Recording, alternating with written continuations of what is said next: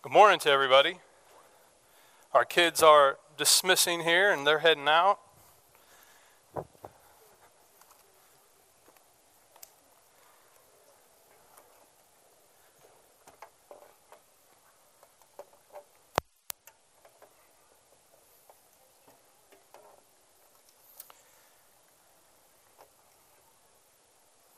So I'm very excited to be with you all this morning, to dive into God's Word and to see the truths recorded in here by James himself. And before proceeding any further, let's go to God in prayer this morning and continue from there. So if you would, let's pray together. Father, thank you for this morning. Thank you for this time and this opportunity to dive into your holy inspired scriptures. And Father, I am confident that the author of these words, your Holy Spirit, is alive and is well in us this morning, and he will speak to our hearts from your word. Father, I pray that we all have a spirit within us that gives us eyes to see and ears to hear and grace in our hearts to obey your word and not just simply hear it. And Father, I pray that your spirit would work in me and that I would begin to speak to the truth in this passage, never deviating from it, but speaking to what James has for us. It's in your name we pray. Amen. So this morning, when you leave today and you go out and you go spend 40 minutes waiting at Walmart to pick up your groceries, that's terrible. Or you go to lunch, you go to dinner, you go to a small group, something of that effect. And if somebody should say to you today, hey, what did you learn in church? Did you learn anything? And if they say that, my hope is you can tell them this, that if we have a big idea that James is communicating today, it would be this, that favoritism ends when we recognize our own sin and turn to the gospel. So what James is telling us again, this big idea that we want to unpack here, is that favoritism ends when we as people recognize our own sin and we turn to the gospel. There's a Christian artist that I really enjoy, and some of y'all may listen to him quite a bit. His name is Zach Williams. And on his new album, he has a song on that. It's called Less Like Me. If you haven't heard it, I would encourage you to take a look at that song. But I want to read a piece of that song because of how it applies to what we'll get to today. But the chorus says, a little more like mercy, a little more like grace, a little more like kindness, goodness, love, and faith, a little more like patience, a little more like peace, a little more like Jesus. And he says a little less like me. I think it should say a whole lot less like me. But he goes on, he says, oh, I want to feed the beggar on the street, love to be your hands and feet, freely give what I receive. Lord, help me be. I want a friendship first above all else, love my neighbor as myself. And the moments no one sees, Lord, help me be a little more like Jesus. And I think if we can talk about this idea of favoritism, we can look back on a song like this and recognize that when we act as Christ does, when we follow him, when we model him, when we recognize our own sin, we quickly recognize that favoritism has no place in the gospel. But to get there, I think we have to be able to recognize our own sin and exactly the depths of our own sin. We kind of have a culture where we kind of like to say things like, oh, well, you're a good person. You're such a good guy. I mean, that's just a good old boy. I mean, so good. And there's nothing wrong with that, but do we actually understand the depths of our own sin? And I want to unpack that here to some extent, not in full, of course, but in Scripture. Because, so for example, Romans 3, verses 10 through 12 and 23 to 24. Listen to Paul. Paul tells us there is no one righteous, not even one. There is no one who understands. There is no one who seeks God. All have turned away. They have together become worthless. There is no one who does good, not even one. There is no difference between Jew and Gentile, for all have sinned and fallen short of the glory of God. And all are justified freely by his grace through the redemption that came by Christ Jesus. So just a small snippet of what Paul is talking about here in Romans shows us that if we don't really analyze our sin and realize that there is absolutely nothing inherently good about us, if we don't get to the core of that and realize that we can't do good outside of Christ, that there is nothing inside of us that desires the goodness of God if not for Christ, we have to first recognize the depths of that corruption within us. There's a term within the theological realm, if you will, and I really like it, and I think it unpacks this a little bit. But the idea, this passage we read, it speaks to this truth of radical corruption. Ironically, the word radical has its roots in the Latin for the word root, which is radix, which translates the core. So this idea of radical corruption has to do with something that permeates the entire core of something, the entire core of one's being. It's not something superficial. It's not lying on the surface. And what Scripture shows us is that the effects of the fall, the effects of Adam and Eve, penetrate everything about us down to the very core of our being. You see, even the English word core comes from the Latin root cor, oddly enough, which means heart. That is, our sin is something that comes from the very hearts of us. In biblical terms, that means it's from the very core of our existence that we sin and fall short of who God is. And so when we reflect on that, if we think back to just that big idea, we have to recognize our sin before favoritism ends. We have to recognize how permeated we are in that. And so that's a little intro for us to see where we stand with God. And yet, when we look to chapter 2 and we dive into chapter 2, you might think, well, what are we doing, James? Why are we suddenly getting into such a thing as favoritism? And I'm going to read the last verse of chapter 1.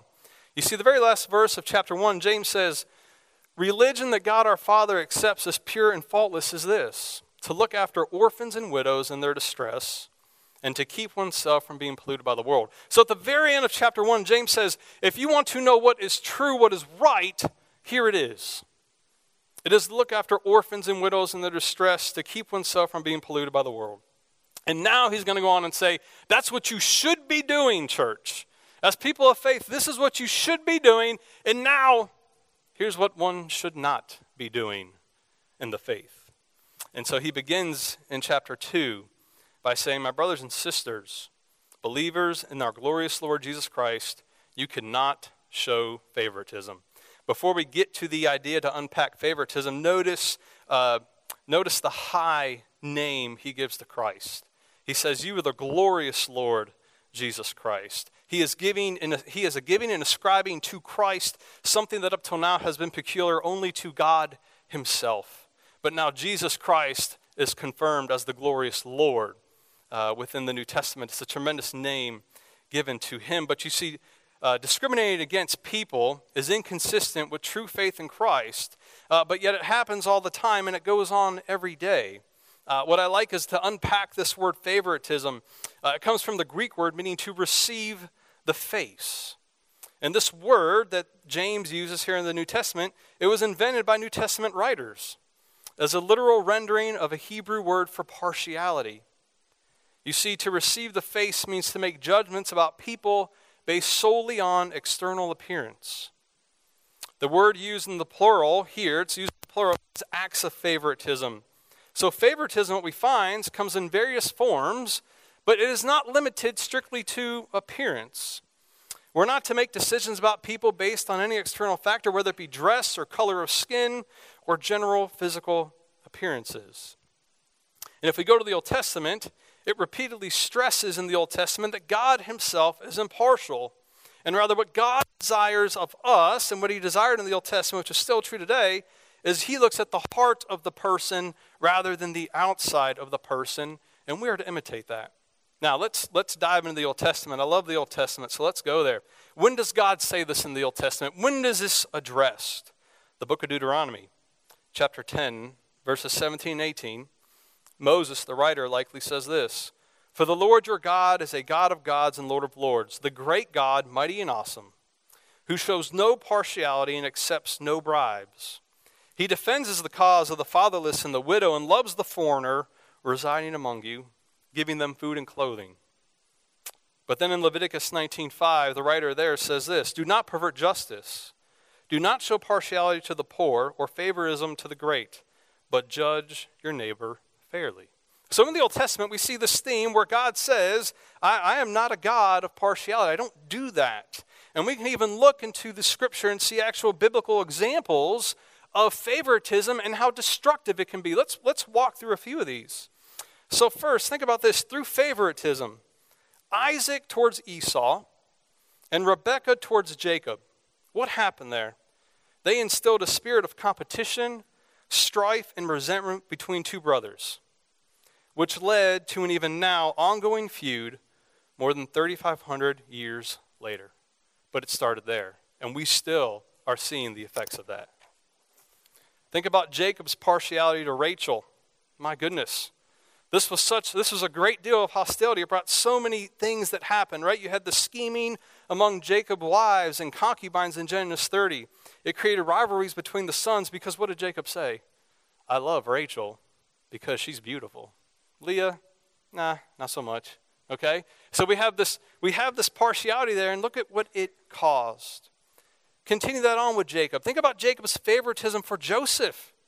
It made his half-brother so jealous they were ready to murder him in Genesis 37. What did they do instead, though? We're just going to sell you into slavery. But then what do? They go back. They tell their father he'd been torn to pieces by wild beasts. This caused this patriarch Jacob end of no grief. But it continues. Okay, one more example. Let's look at this. Through his partiality as a father, Eli in the Old Testament allowed himself to become complacent to the gross sins of his two sons in 1 Samuel chapters 2 to 4. This led both to calamity for Eli's house and national defeat at the hands of the Philistines. So you see, God is not a God of partiality, and there are more examples within the scriptures where we see people, even large figures such as Jacob and some of these bigger figures, where they fall victim or they fall prey to this sin. But let's go further. What does favoritism look like in our community? What does it look like in our culture? This is not an extensive list, but just some things that have been pressed upon my heart this week. How about parents with kids? Children receive biased treatment based on qualities they have no ability to change. This behavior from parents causes tremendous damage to kids. Competition and strife and hatred among each other because they notice that the favoritism has gone to one child and the other child can't figure out why it's not me. I can't help it I don't play sports well. I can't help it I'm not Mr. or Miss 4.0. But yet I see this favoritism being extended to my sibling. How about employees at work? Are people being treated fairly? How are promotions being awarded? Executive meetings where the majority doesn't make decisions, but really it's just a few influential people swaying the room. How about in education? Teachers with students in their classroom. Are we really being fair to all the students? Are we treating them all with respect and dignity? Are we showing favoritism to just a few, just my favorites? Social circles of people you run with. Is it an exclusive group? Are you willing to include others that are not from the area? Do we pay special attention to military families that come in and out of communities? Or from those who do not have family who are deeply rooted in the area? You see, there's nothing wrong with a group of friends and having a good group of friends and being close with people. That's great. But the question that I think Scripture brings up, that James brings up here is this. Are we willing to bring others into that? Are we willing to have other people come into that group and to be part of that blessing, to be part of that fellowship? How about favoritism that comes from attractiveness and appearance? Is the person wearing the correct clothing brand? Students in here, you all go to school. You're in it every day. When you're in school, are you showing favoritism to kids based on what they're wearing? Does it have to be a certain brand shirt? Does it have to be a certain kind of shoe? Do they have to come from a certain neighborhood? Are you willing to associate and be friends and be equal with all people that you come into contact with? You see, we have to be very careful of this. How about favoritism that comes in athletics, extracurricular types of activities? Coaches showing favoritism to certain people, certain athletes, certain people on their team. Maybe it's because of who their parents are. Maybe it's because of how much they donated. Who knows? But what Scripture calls us to do is not to show favoritism based on those types of things. I'm not even going to this much, but how about in politics? From the small town to the federal level, favoritism that's displayed. Favoritism over gender, male and female. But you see, there's no place for these things in the kingdom of God. You see, favoritism in and outside of the church creates a lot of distrust, jealousy, intense resentment. And people who witness favoritism taking place can testify to experiencing such feelings when they see it. And so James comes out very quickly and says, look, you are not to do this. You as people in Christ don't show favoritism. And now he's going to work through some examples of what that could be within the text itself. So James goes on and he gives this example of favoritism. Okay, and so he says that people come into your meeting, right, wearing a gold ring and fine clothes. And so in this scenario, when he says you come into a meeting, the word he's drilling down into is really the word we get synagogue from. And so what's happening here is when you come into this meeting, he's referring to coming into a church gathering. You're coming into a church service. So he says, here's the scenario. You have two people that come into your church service. They come in to worship. And so what happens, he says, when people come into your house of worship? The first person comes to the meeting, they're wearing a gold ring and fine clothes. This gold ring would have been an emblem of the upper level of Roman society, the equestrian class. The gold rings were a symbol of authority, and these rings would have been used to seal decrees and official documents. So this person comes in with these fine, shining clothes, and what happens? They're given some prominent seat based on their appearance and what they look like, how they could contribute. But James contrasts this with a man wearing shabby clothes. What I like about what he says here is this. When he uses the word shabby here, I'm going to tie this into James 1:21, because the word shabby is the same word that James uses in 1:21 for filth. In James 1:21 it says, therefore get rid of all moral filth and the evil that is so prevalent, and humbly accept the word planted in you, which can save you. So the same word for filth is the same word for shabby. And so look who's coming into the service. You have this well-dressed person, and then you have this person that comes in who is homeless. This person who is dirty, and they smell, and they stink. And yet, what does James say? He says, you can't have preference over these two people. You can't show one a certain spot and one not a certain spot. So the question that I know is asked often here at Covenant is this. Are we here as a body of believers, are we really going to be a rescue vessel, and do we mean that? Or are we simply that cruise ship analogy? Because as a rescue vessel, it doesn't matter who comes through those doors. It doesn't matter what they look like. It doesn't matter how they're dressed. It doesn't matter. Because what we have in common is this. We're all awful sinners.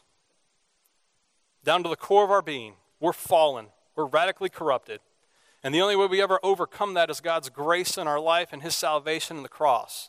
And so whoever comes through that door is in the same state we used to be, which is in need of grace, which is in need of salvation, and it doesn't matter what they look like. It doesn't matter. And that's the challenge that James is giving us. So Christians who discriminate in this manner that he's talking about are judges with evil thoughts. When we do this, we become like the judges who decide the outcome of a court case, not on its own merits, but by considering what that judge could gain personally from the outcome. And so this isn't something we can do, and this echoes back to what we already read in Leviticus 19:15, that we shouldn't have this type of partiality. And if we as Christians do this, if we want to be part of this, then what we are implicitly claiming is God's own right to stand in judgment over other people. But that is not what we have been called to. We have been called to so much more. And so James continues. He gives this kind of illustration, and then he says, listen, my dear brothers, has God not chosen those who are poor in the eyes of the world to be rich in faith and to inherit the kingdom he promised those who love him? And so he goes on, and favoritism towards the rich is wrong because it contradicts God's own attitude as revealed in his gracious election to salvation. And James is bringing to light that many poor people have come to faith in Jesus Christ, and their conversions are powerful evidence of God's deep regard for people. In stark reversal of status, those who are poor to some extent have now become amazingly wealthy and rich in faith because they now inherit the kingdom that has been promised to them. And if you notice, James says here, the kingdom he promised to those who love him. The he, as all commentators tend to agree on here, that he is God. It is the kingdom that God has promised to those who love him. This is the true reversal. See, the kingdom of God is central to the preaching of Jesus. He presented himself as one through whom God's reign was even being realized. The fullness of its power and the riches of its blessings are still in a future sense to be realized. You see, it is when the Son of Man comes in glory and all the angels with him that faithful servants receive their inheritance. The kingdom prepared from the foundation of the world for those who have placed their faith in Christ. You see, Christians, however poor material possessions we could be, possess spiritual wealth presently, and we anticipate even greater blessing in the future. You see, James' general point from this verse is that God's choice of poor people to inherit his kingdom is evidence of his regard for them and shows how wrong we as Christians, as believers, are to discriminate against these very poor people. And we can see from the New Testament that God delights to shower his grace on those whom the world has discarded and on those who are most keenly aware of their own inadequacies. And so James continues here in this text. He says, "But you have dishonored the poor. Is it not the rich who are exploiting you?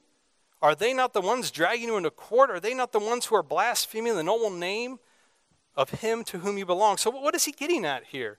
What's he really talking about? You see, James is arguing that Christians should not give undue deference to wealthy people at the expense of the poor.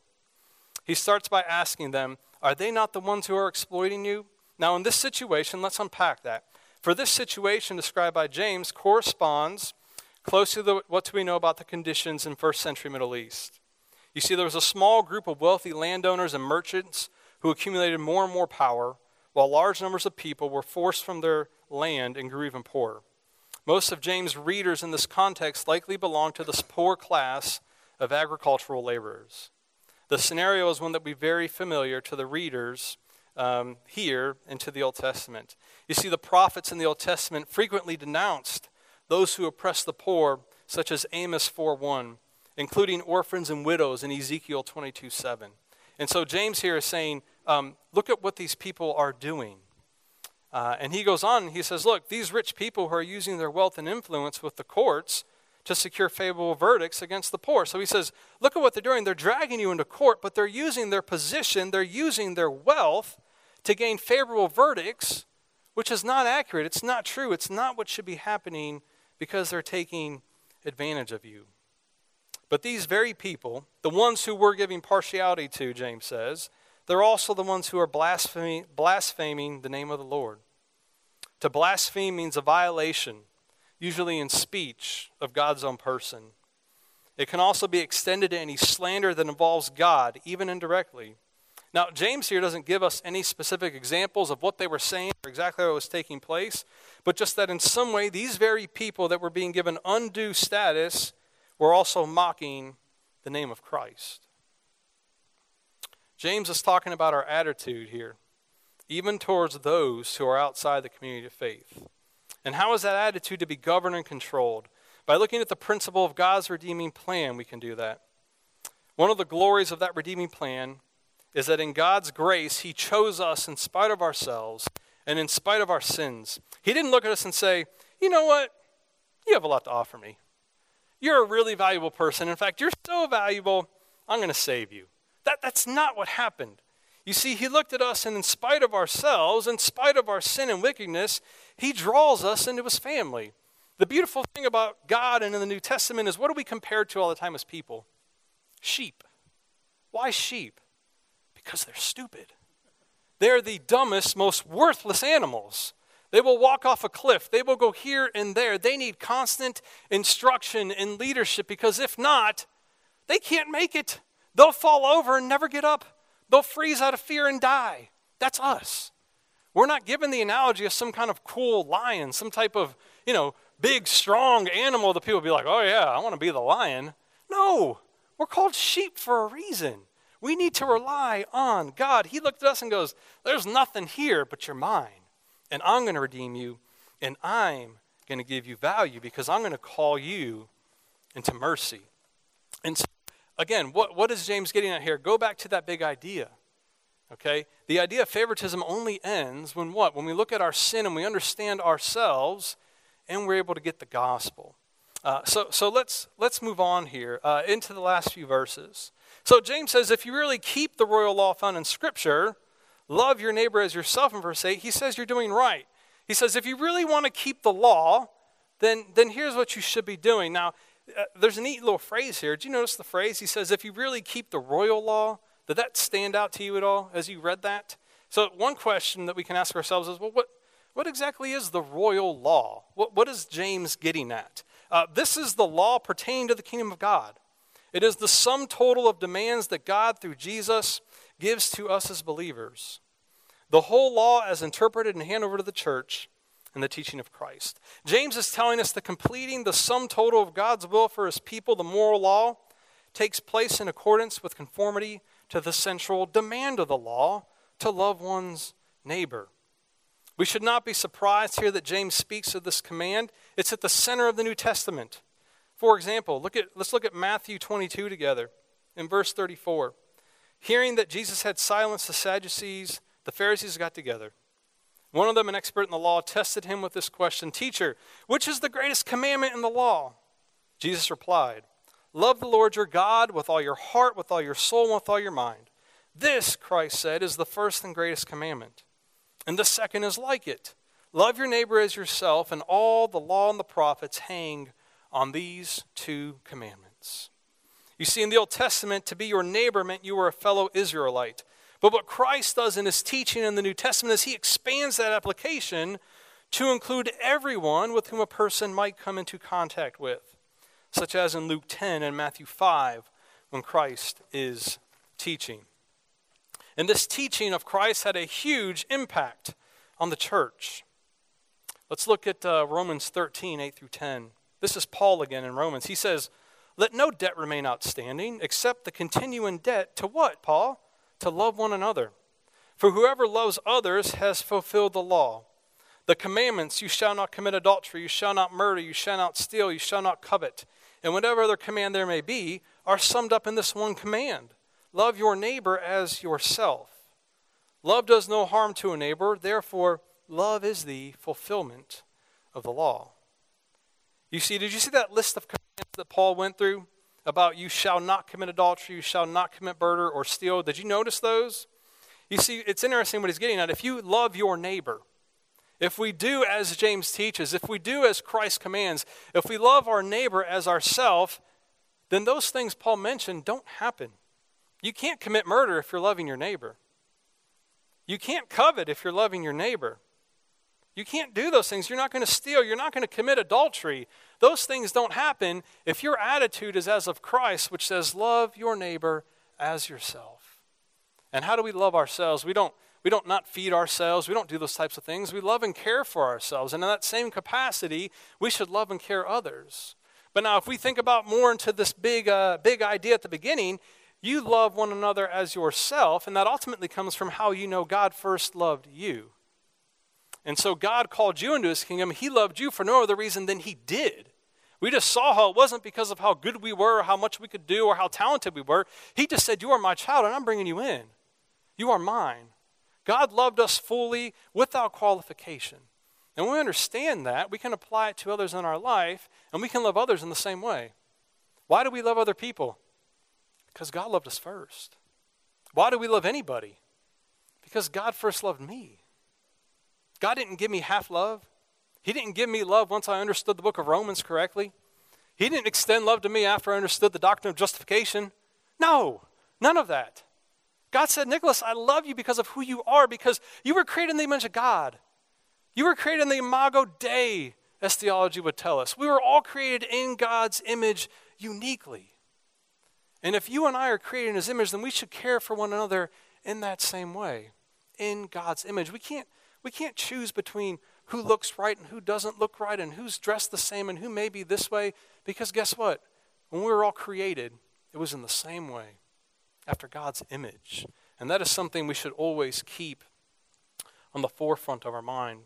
Paul also says in Galatians, the entire law is fulfilled in keeping this one command: love your neighbor as yourself. And so James is very careful here to tell us, if you want to do what is right, if you want to do these things correctly, love your neighbor. But he doesn't stop there. In fact, he has a few more things to share with us before he wraps up this section. In verses 9 through 11, he says, but if you show favoritism, you sin, okay, and you're convicted by the law as lawbreakers. For whoever keeps the whole law and yet stumbles at just one point is guilty of breaking all of it. For he who said, you shall not commit adultery, also said, you shall not murder. If you do not commit adultery, but do commit murder, you have become a law breaker. So this is kind of a weird section, and as I look at it this week and I read it, it didn't make exact sense to me, because did you see verse 10?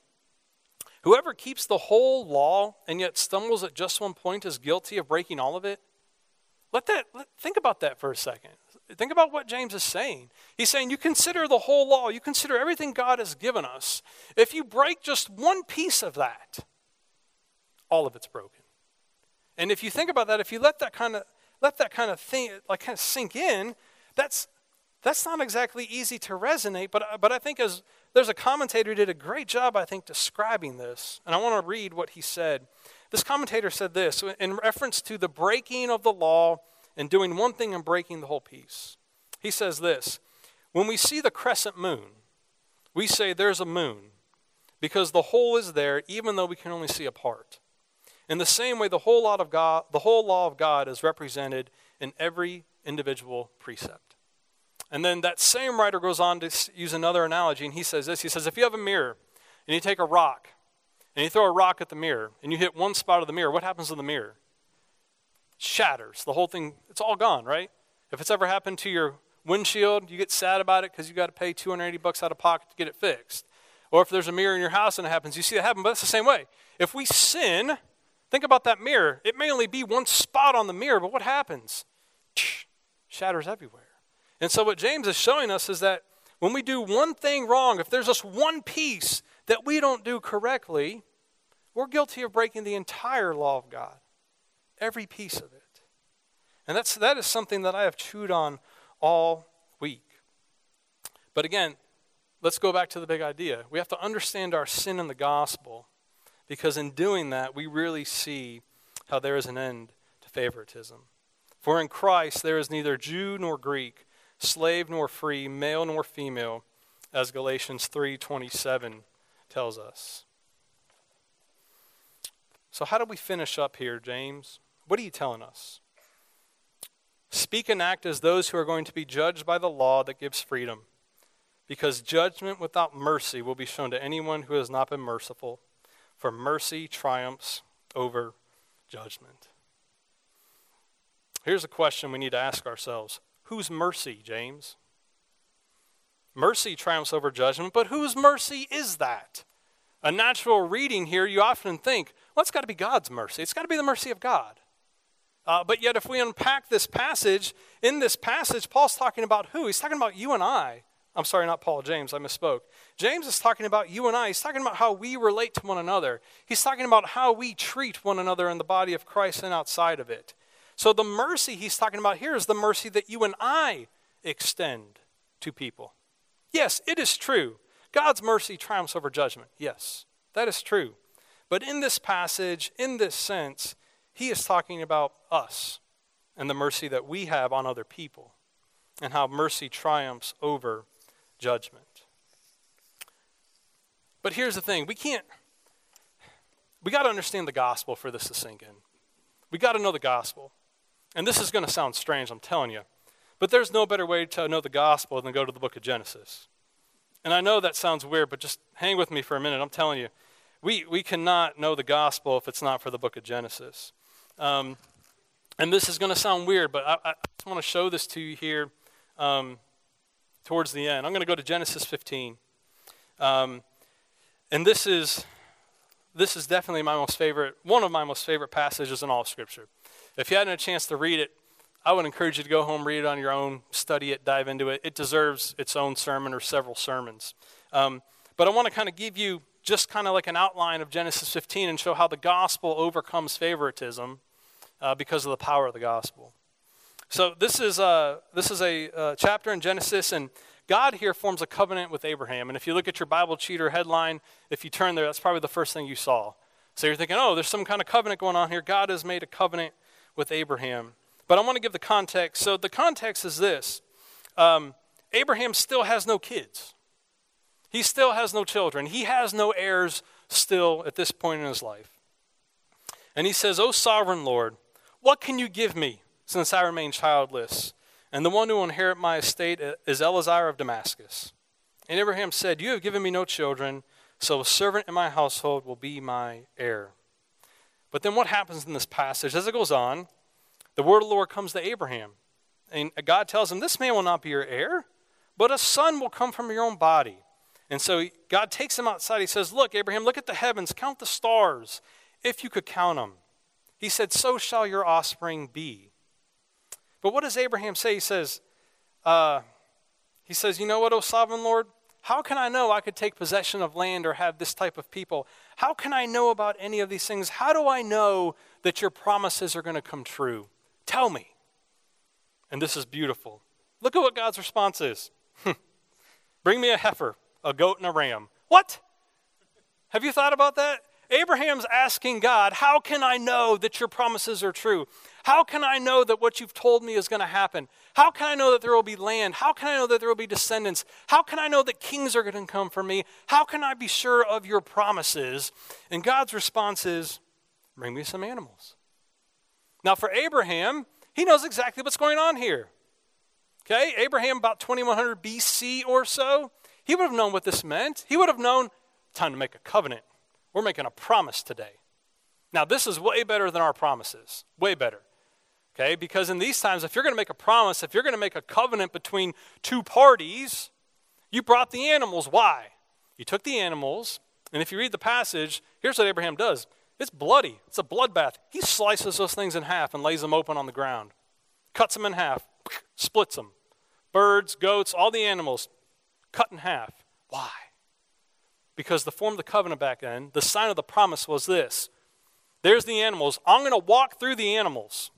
I'm going to walk through the dead animals split in half. And here's why. Because if I don't do my part, if I don't uphold my part of the promise, then may the same thing be done to me that was done to these animals. If I don't do my promise, split me in half. Kill me. That makes your promises a whole lot more serious than what we do today when we go and get a little notary and some little seal put on it. Okay? Imagine if in Bossier Parish we started doing some old school covenant agreements. We'd be on the news. It'd be a little messy. But look at the serious nature of this. But that's not just what happened. You see, this passage is the gospel is so incredible here because look at what happens. This happens and Abraham's thinking, I'm going to walk through the animals. But when you read this passage, Abraham doesn't walk through the animals. It says, in fact, that Abraham fell into a deep sleep. The tardema of God, the dread of God came over Abraham in this passage, just like it came over Adam. And what happens? A smoking pot comes down. A theophany occurs. God's presence comes to Abraham in the form of a smoking pot, and God goes through the pieces. It is God that goes through the animals. And what did that do for Abraham? Think about Abraham now. And what does that do for Abraham? Abraham goes, oh my goodness. There's a promise that's been made. A covenant has just been made. But it's not based on me. It's not based on my works. It's not based on what I can do. God just guaranteed the promise. God just said, Abraham, if this doesn't happen, let the consequences fall on me. Let me be cut to shreds. Let me be the one that's split in half. And now you got to think to yourself, does that ever happen? Yes. You see, God made the promise with Abraham and upheld his promise all the way through Christ. Because it was on the cross that his son was split in two. It was on the cross that Christ was broken and bled. And why? For you and I. For the sin that we could never forgive on our own. For the wrongs that we were going to commit that needed to be forgiven so that we could be in right accordance with God. You see, Genesis 15 is the gospel. Because if we get the gospel, if we get the depths of our own sin, then there is no partiality in the kingdom of God. Because we understand that God walked through those dead animals for you as much as me, as whoever comes through that door. As much as any person at the hub, as much as any person anywhere, God did it for us all. That ends partiality. That ends favoritism. It's the gospel and understanding our sin. I love Genesis 15. It's this beautiful picture of what God did so long ago in giving us the promise of his Son. But think about that today as we head into communion. We head into communion to celebrate what? And remember what God did on the cross for us. We go into communion to remember his broken body for us, his blood shed, the gospel itself as a core. And I would challenge us today that before we take communion, before we go to the table, that we ask ourselves, are we ourselves showing some type of favoritism in our own life that needs to be addressed, that needs to be done away with? Has God prompted us in some way to figure out how we can do things and love our neighbor as we should, maybe instead of how we're doing it? I encourage you to spend time with God before we come to the table. Now, this table is for all who believe in the kingdom of God. This table is for anybody who's placed their faith in Christ, regardless of denomination. So if you've placed your faith in Christ, if you've recognized that he walked between the pieces for you, if you recognize that he paid the total cost for you on the cross, then let's celebrate the Lord's Supper and spend some time in prayer before that. But let's close in prayer here this morning. Father, thank you for this chance and this opportunity to look at your word. And Father, I am grateful for the book of James. I'm grateful for the challenges that lie within it, and that we as people should treat everyone evenly in the kingdom of God and outside of it. That there is no Jew nor Gentile, but we are all one in Christ, and we are all starting at the same place, which is sinful and in need of a Savior. And I'm grateful that we have a Savior who was broken for us, who walked through the pieces, who upheld the covenant. Father, let us come to your table today with that in mind. Amen.